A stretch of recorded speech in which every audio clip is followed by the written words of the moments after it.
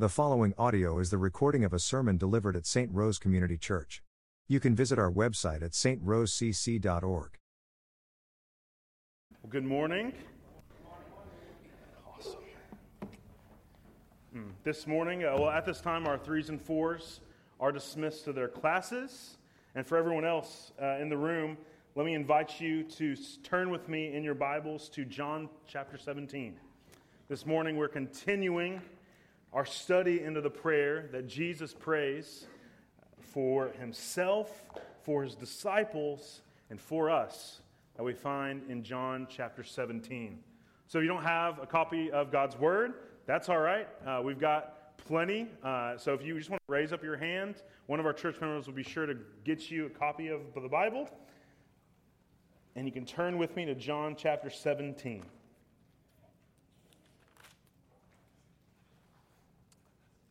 So this prayer that we're studying over the next few weeks is a window. It's a window for us to peer into and see the glory that is shared between God the Father and God the Son. It's a glorious prayer where we learn about God's heart towards us. God's very heart towards sinners like you and me is clearly seen in John chapter 17. And we marvel at this reality that Jesus prayed this prayer 2,000 years ago. Oh, lights went off. Cool. Sorry, that caught me by surprise. Jesus prayed this prayer 2,000 years ago, and it has been preserved for us to read and to study and to see what God desires for us. So, what should our disposition be as we approach a text like this? Well, I think we should approach it with fear and trembling, knowing that this is holy ground. We're entering into a prayer between God the Son and God the Father. Communication between the Godhead. So let's read verses 6 through 13. That's where we'll be studying this morning in chapter 17. And then we'll pray for God's help to understand His Word. Verse 6, Jesus continues his prayer and he says this, I have manifested your name to the people you gave me out of the world. Yours they were, and you gave them to me, and they have kept your word. Now they know that everything you have given me is from you. For I have given them the words that you gave me, for they have received them and have come to know in the truth that I came from you, and they have believed that you sent me. I'm praying for them. I'm not praying for the world, but for those whom you have given me, for they are yours. All mine are yours, and yours are mine, and I am glorified in them. And I'm no longer of the world, but they are in the world, and I'm coming to you. Holy Father, keep them in your name, which you have given me, that they may be one, even as we are one. While I was with them, I kept them in your name, which you have given me. I have guarded them, and not one of them has been lost, except the son of destruction, that the scripture might be fulfilled. But now I am coming to you, and these things I speak in the world, that they may have my joy fulfilled in themselves. Let's pray. Lord, we've already sang and seen the glories of the incarnation, that what was long promised was fulfilled in Christ the Son being born. Christ putting on flesh in the person of Jesus Christ. What joy that is as we look back and dwell upon your first coming, when we think about the way you came to live a perfect life, and you came for the purpose to die on the cross for our sins. So I pray this morning as we study your word that we would be freshly reminded of your love for us. We would be freshly reminded of the grace and mercy found in Christ Jesus that is extended to us. And I pray that we would be encouraged. We'd be so encouraged knowing that you are glorified in us. That's a crazy thought, but I pray you would help us to understand it. So I pray that you would help me, Lord, move me out of the way, quite literally, and speak through me. And it's in your Son's name we pray. Amen. So this morning, in this text, we're going to see 3 observations, and then going off those 3 observations, we're going to see 3 lessons that we learn. So 3 observations. Observation 1, lesson 1. Observation 2, lesson 2. Observation 3, lesson 3. So that's kind of the outline that we're working through here. So when we first encounter this prayer, we've already talked about it a little bit, but we must again consider who it is that is praying the prayer. And this will enlighten for us more of God's heart towards us. So that's observation number 1. And it might seem pretty plain to you, but that's all right. Observation number 1, Jesus, the Son of God, is praying. Observation number 1, Jesus, the Son of God, is praying. We looked at this in detail last week. We really looked at what it meant for Jesus to glorify God, what that meant for Jesus to manifest his name. But the fact that God is praying is astounding. It's wild for us to consider. Look at verse 6, the first words he prays. He says, I have manifested your name. Doesn't that perfectly sum up Jesus' life? His mission to manifest God's name. What does that mean? It means to put on display the glory of God. That's Jesus' main concern, isn't it? From the time he was born until the time where he was crucified, his main concern was that God's glory would be known. More than he cared about his own death, he cared about God's glory. The Lord declared in Isaiah, a prophecy hundreds of years before the coming of Christ, Isaiah 52, verse 6, this is what the Lord prophesies. He says, therefore my people shall know my name. Therefore, in that day, when Christ comes, they shall know that it is I who speak. Here I am, and here he is in Christ. John 1:18 tells us that Jesus' birth put on display the glory of God. Luke 2:14 tells us that the angels sing glory to God when he is born. Luke 2:52 tells us that Jesus' growth, his life, puts on display the glory of God. Matthew 7:29 and other places in the New Testament, or the Gospels, teaches that Jesus' teaching, his authoritative teaching, puts on display the glory of God. We see in all 4 Gospels that the crucifixion uniquely and clearly puts on display the glory of God. Jesus, the manifestation of God's glory, is praying. Just like you and I are instructed to pray. Have you guys ever had this thought before? Or have you ever just thought, why in the world do I pray? Have you ever felt like your prayers are meaningless? Have you ever had this thought? If God knows everything, if God is sovereign over everything, if he has predestined everything to take place, if he knows everything about me and everything in the world, why should I pray? Does it really make any difference? Well, you should pray because Jesus prays. Jesus knows more than we could ever know the perfect and complete knowledge of God. He is God, is he not? God the Son is not less than God. He is God. He knows everything. The world was created through Christ, and yet he prays. Jesus tells God the Father things in his prayer that God already knows.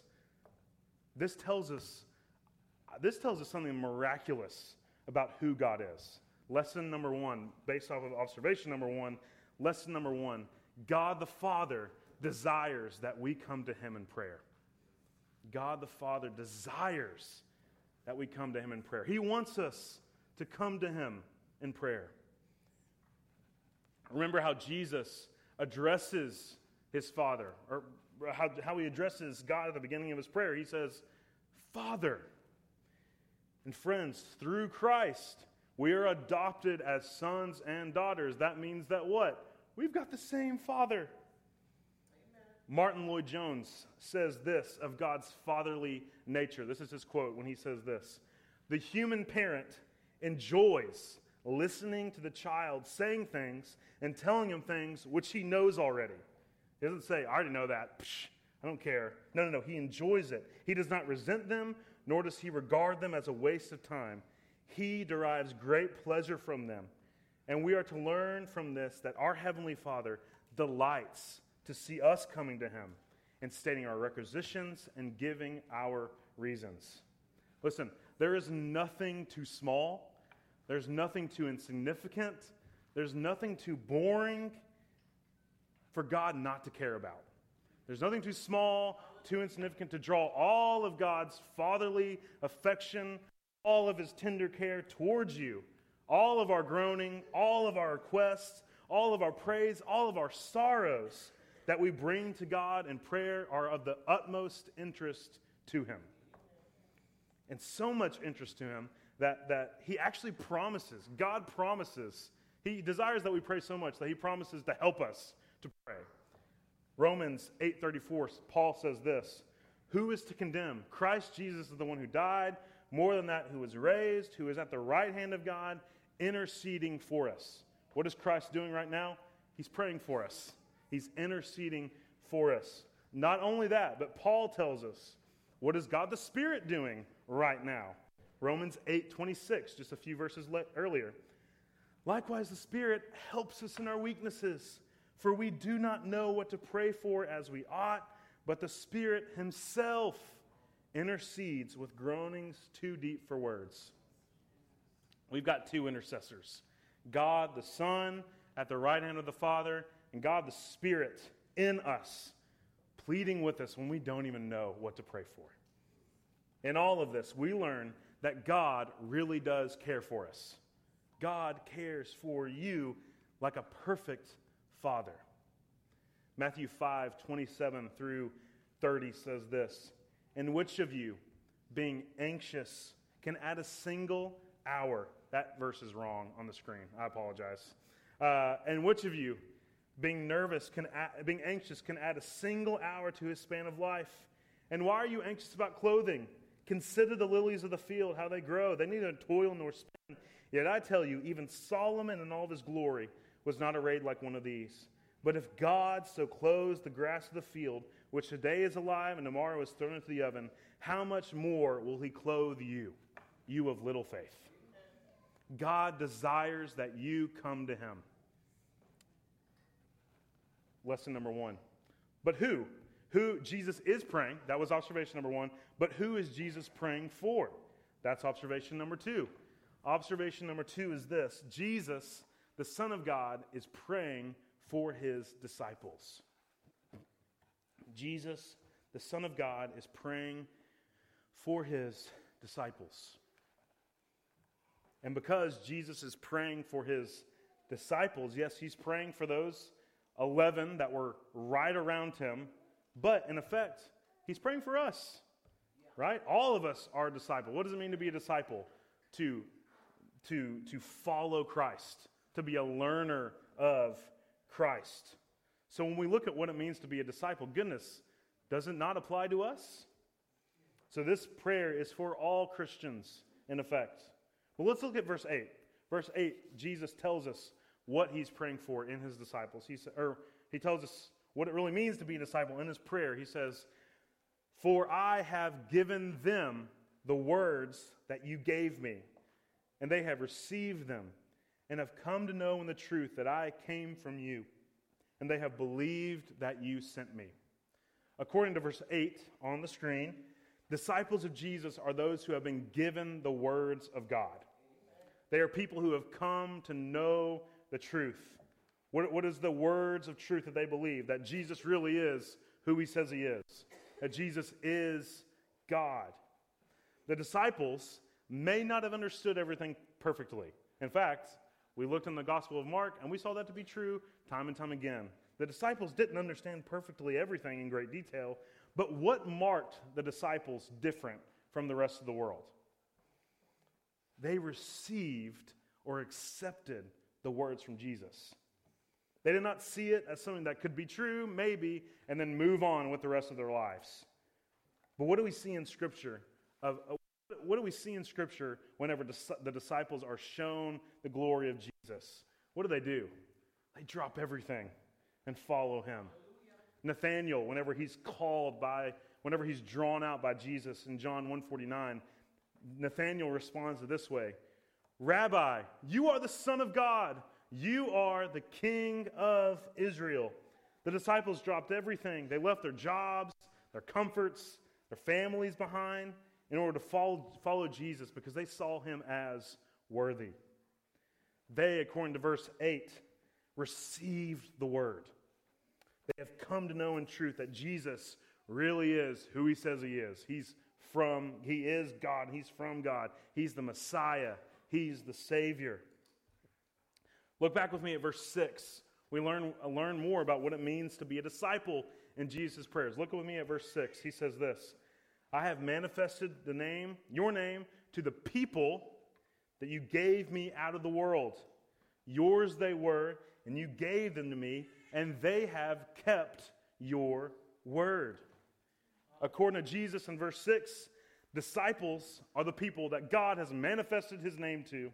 Disciples are the people that belong to God and were given to Christ. Disciples are the people who kept God's word. And once again, in my study of this passage, one of the initial questions I had was, I read verse 6 and I came to the end of it, and I was thinking about the disciples that Jesus is praying for. And I thought this thought. Jesus says, they have kept your word. And I remember all the ways in which I saw the disciples not keep his word. Right? We go through the Gospel of Mark, and what do we see? We see them continually stumbling and putting their feet in their mouths. We see them asking ridiculous questions like, hey, Jesus, who's the greatest? Who's going to sit at your right hand at glory? We see Jesus 3 times saying, I'm coming to die and rise again, and then 3 times the disciples saying, no, you're not. You're wrong about that. And yet, Jesus says of them, they have kept my words. And once again, when you compare the disciples to everyone else that heard Jesus' words, they stand out, don't they? They stand out. Why? Because Jesus drew them to himself. They stayed with Jesus when everyone else left. James Edwards, he comments, and he helpfully comments this when he writes this. When other, quote-unquote, disciples judge that Jesus teaches too many hard things, the 12 stay with Jesus. What do they say? They say, you have the words of eternal life. We believe and know that you are the Holy One of God. Even when there was risk to life and health, the closest disciples self-consciously chose to remain with Christ, however flawed their courage might have been. This simply means that as compared with the rest of the world, they have been drawn out of it and constitute the nucleus of what will become the expanding messianic community, the church. Listen, Jesus is not looking for impressive people to follow him. Jesus is not looking for your special cool things to add to his tool belt. Jesus is looking for ordinary people who believe that he's the Son of God. We see this even more in verses 9 through 10, don't we? Jesus prays this, I'm praying for them. I'm not praying for the world, but I'm praying for my disciples, whom you have given me, for they are yours. Verse 10, all mine are yours, and yours are mine, and I am glorified in them. Jesus, this is the most astounding thing in this passage of Scripture, verse 10, the end of verse 10, when Jesus says, I am glorified in my disciples. Like, what's going on? What's going on here? Listen to Jesus' claim here is, listen, I have glory, right, because I'm the Son of God. Not only do I have the glory of God, because I am God, but I want to share it with you. Like, I want to share my glory with these imperfect people. So the disciples are invited. The disciples are a part of, it's how God's glory is shown in this. So this is where we get to lesson number 2. Observation number 2, God praying for his disciples. Lesson number 2 off of that is Jesus is glorified by our faith. Jesus is glorified. God is glorified by our faith, and our faith alone. Remember who the disciples are. Do we remember them? They're flawed. They're not perfect. In fact, they fail a lot. The disciples have nothing to offer. They're not noticeably wealthy men. They're not powerful. They're not all that impressive.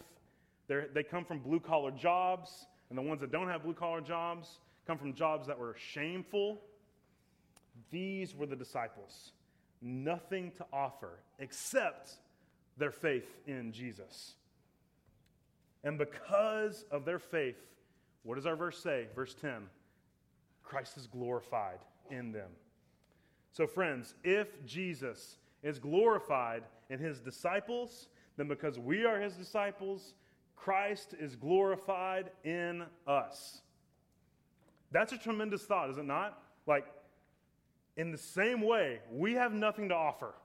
Just like the disciples, we have nothing to offer. Not many of us are born of status or power or wealth. Nothing stands the test, but God is glorified in us, not because we've got it all together and we're awesome people, but because we've confessed with our mouths that Jesus Christ is Lord, to the glory of God the Father. So God is glorified in us because of what? Simple faith. We have faith that Jesus is who he says. And that's good news, is it not? That's good news because, man, like, it's important for us to do really awesome stuff for Christ's name. It's important for us to go unto all the world and share the gospel. Of course, that's important. It's important for us to grow in our Christ-likeness. It's important for us to grow in our knowledge of God. It's important for us to grow in our Bible reading, our understanding of the gospel. It's important for us that we join a church, submit ourselves to each other. But that's not what justifies us. That's not what justifies us. That's not what gives us access to God the Father. It's not our working in any way, but we're saved by faith and faith alone. John 3:16 says this, "For God so loved the world that he gave his only Son, that whoever believes in him should not perish, but have eternal life." So if you're here this morning and you've never believed in Jesus, guess what? It's that simple. Belief in Jesus. You don't have to work for it. You don't have to do your part so God can do his part and meet him halfway. No. You've done your part already. You have sinned, and God will do his part. He will save if you trust in him. You simply place your faith in Jesus, that he really is who he says he is, and he really did die the death that you deserve to die because we're all sinners. He took the wrath of God upon himself so that you can go free. And if you believe that, the testimony of Scripture is that if you place faith in Jesus, you will not perish, but have eternal life. And Jesus tells us what eternal life is in John 17:3, doesn't he?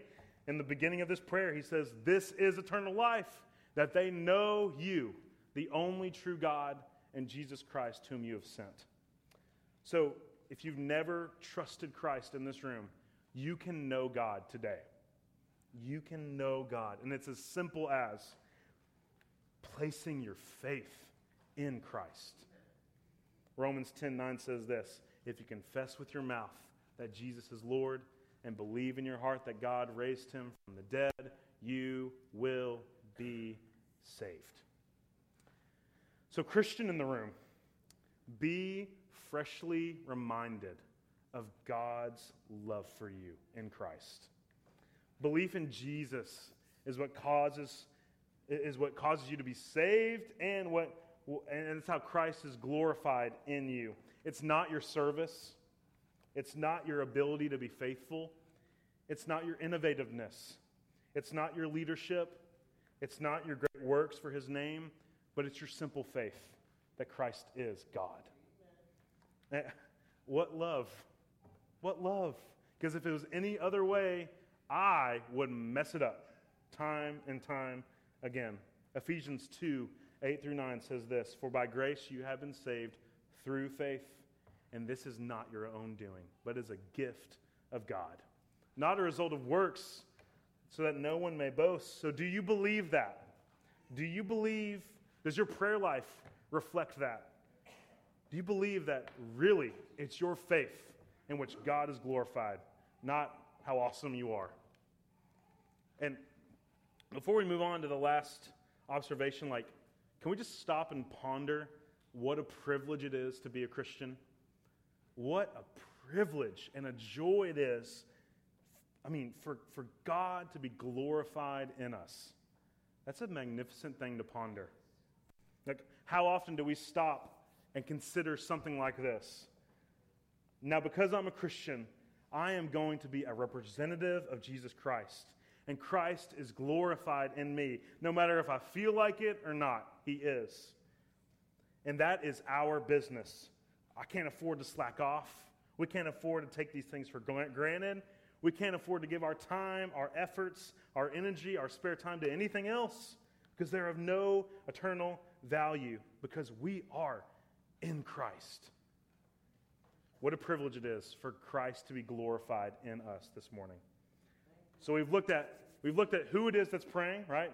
Jesus. We looked at Jesus is praying for his disciples. But lastly, what does Jesus pray for? What does Jesus pray for? Well, that's observation number 3. Observation number 3, Jesus prays for unity and protection for his disciples. That's what Jesus prays for, unity and protection.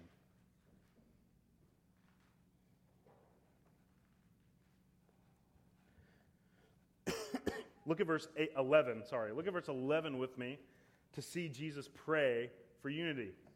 Verse 11, he says this: I am no longer in the world, but they, being the disciples, are in the world. I'm coming to you. Holy Father, keep them in your name, which you have given me, that they may be one, even as we are one. Jesus petitions, Holy Father, keep them in your name. Unify them.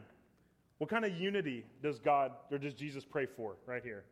He prays for unity that they may be one, even as we are one. So he prays that the unity shared between God the Father and God the Son will be the same type of unity and the thing that would unify us. Like God is the unifying thing, is he not?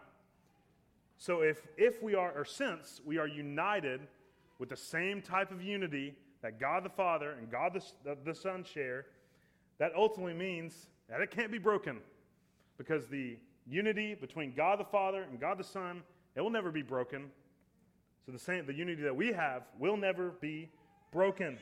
It's the only type of unity that lasts, because it's supernatural unity. Think about it with me. What are the things that we unify around in this life? Maybe we can unify around being Saints fans. But eventually we'll have a year like this year where we have disunity because we keep losing. They might make decisions. The Saints franchise might make decisions that some people agree with, some people disagree with. And eventually, guess what? The Saints will cease to exist in light of eternity. If we might be united around a band that we like. But what happens if that band releases music that they branch out into a new genre, and some people love it, some people hate it, and guess what? That band will eventually break up, and they will cease to exist. But the unity that's founded in the Godhead is a unity that will never be broken. It's a unity that will not disappoint. It will forever exist. Ephesians 4:4-6 says this: there is one body and one Spirit, just as you were called to the one hope that belongs to your call. One Lord, one faith, one baptism, one God and Father of all, who is over all and through all. We have all been adopted through Jesus as sons and daughters with the same God the Father. So Christians in the room, us, church members, Jesus prays that we be unified. That's what Jesus cares about. Our unity. We are united together in the strongest of bonds. So the teenager who is in this room, who is a Christian, has more in common with a 90-year-old in this room than they do maybe with their own family members. Their family members are not Christians. We in this room, Christians, we have more in common with the Christians in Russia than we do with our neighbors and family members who are not Christians. Do we feel that? The unity that we have as brothers and sisters in Christ because we share God the Father. And Christ has given us glory so that we may be one. And this is the type of unity that Jesus prays for. Also, what does he pray for? He prays for protection. Look with me at verses 11 and 12 again. Halfway through verse 11, he says, Holy Father, keep them in your name, which you have given me, that they may be one, even as we are one. While I was with them, I kept them in your name, which you have given me. I have guarded them, and not one of them has been lost, except the son of destruction, that the scripture might be fulfilled. That which was given to him, his disciples, Jesus guards. He keeps. And what a comforting thought is that? Like, how comforting is that? Jesus is our good shepherd. Jesus says of himself in John chapter 10, he says this, My sheep hear my voice, and I know them, and they follow me. I give them eternal life, and they will never perish, and no one will snatch them out of my hand. John 6, he says this, All that the Father gives me will come to me, and whoever comes to me, I will never cast out. Listen, it is impossible for Jesus to grow tired of you. I know you might feel like he gets tired of you all the time, but it's impossible for Jesus to get tired of you. And he has promised that you will forever be his, and he knows you're going to sin and mess up. It's not contingent on your faithfulness. Not because of your power, it's not because of your strength, but it's because he is the good shepherd. When we fear that our faith is too weak, Christ holds us fast. When we feel like our sins are too great, his mercy is more. And we feel like we can never measure up. We can never read our Bible enough. We can never pray enough. We can never share our faith enough. We're just not good enough. Guess what? It's our faith that saves us, not our works. When we fear that we're too prideful, God's grace is more. When we have slipped up and sinned the sin that we said we'd never do again, the Good Shepherd calls us back to himself with his perfect patience. It will never run out. So do not believe Satan's lies.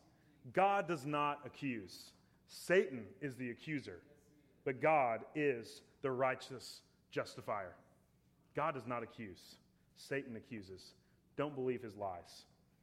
God is glorified in you. So what lesson do we learn based off of the third observation? Lesson number 3. Let us, the same way that Jesus did, let us pray for unity and protection. Let us pray for unity and protection. Let's pray with Christ this Christmas season for unity and protection. Listen, unity is hard, is it not? That's why you have to pray for it. Because sometimes in our flesh, we feel like being disunified. But Jesus commands that we find unity, and he prays for our unity. It's on God's heart to pray for us this way, so let us not neglect praying in the same way. Let's pray for unity. Let's pray for ways in which we, individually, can lay down our preferences, can lay down our wants to seek the unity for the common good. Let's pray that we would have the mind of Christ, who humbled himself, did he not? To the lowest extent. Paul instructs us in Romans 12 this way, verse 9, he says, let love be genuine. Abhor what is evil. Hold fast to what is good. Verse 10, love one another with brotherly affection. Outdo one another in showing honor. Verse 13, contribute to the needs of the saints and seek to show hospitality. Verse 15, rejoice with those who rejoice. Weep with those who weep. Verse 16, live in harmony with one another. Do not be haughty, but associate with the lowly. Never be wise in your own sight. Verse 18, if possible, as far as it depends on you, live peaceably with all. Let's pray and strive for the unity that's already ours in Christ. And let's pray that we be protected. Jesus prays this kind of thing in the Lord's Prayer, does he not? In Matthew 6, he says this. When he models how we should pray, he prays, and lead us not into temptation, but deliver us from the evil one. Pray that you be protected from temptation. Pray that you be protected from evil. Not that you would never see persecution in the world. We know from Scripture's thrust that we will face persecution. But we also know that we can pray that God will keep us in His name. God will hold us in His loving arms. Pray for that. We know that God will never release us to the hands of the evil one. And that's the type of thing that Christ prays for. And that's what we must be praying for. And guess what? He is faithful. He will do it. Yeah. Jude 24 says this.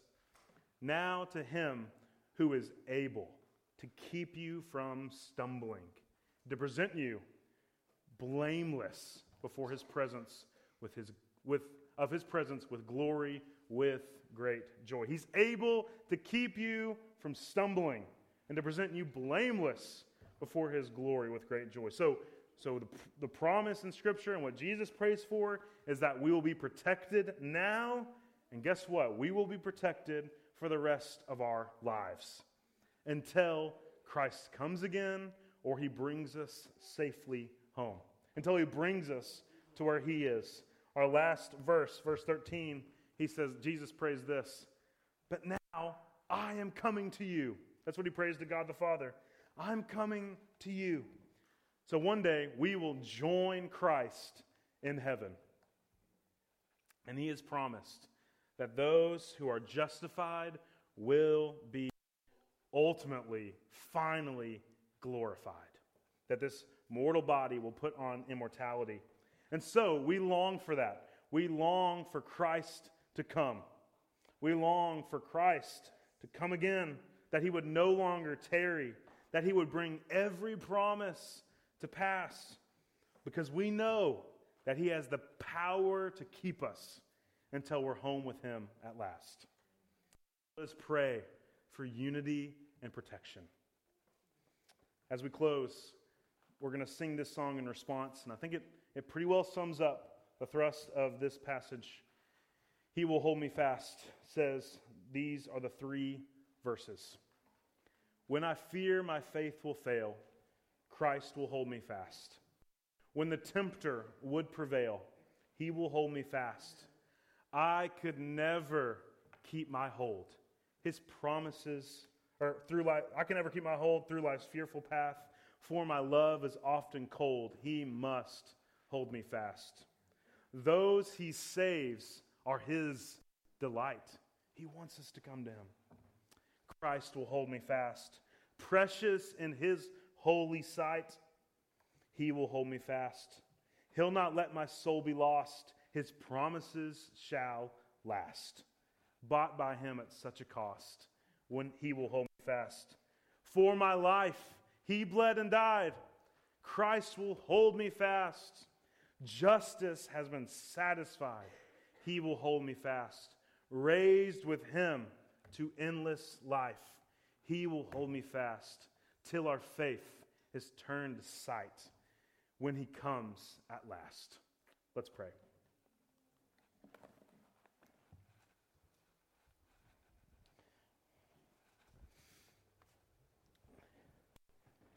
Lord Jesus, we know that you are the one, you come from God, that you are the Son of God who died in our place.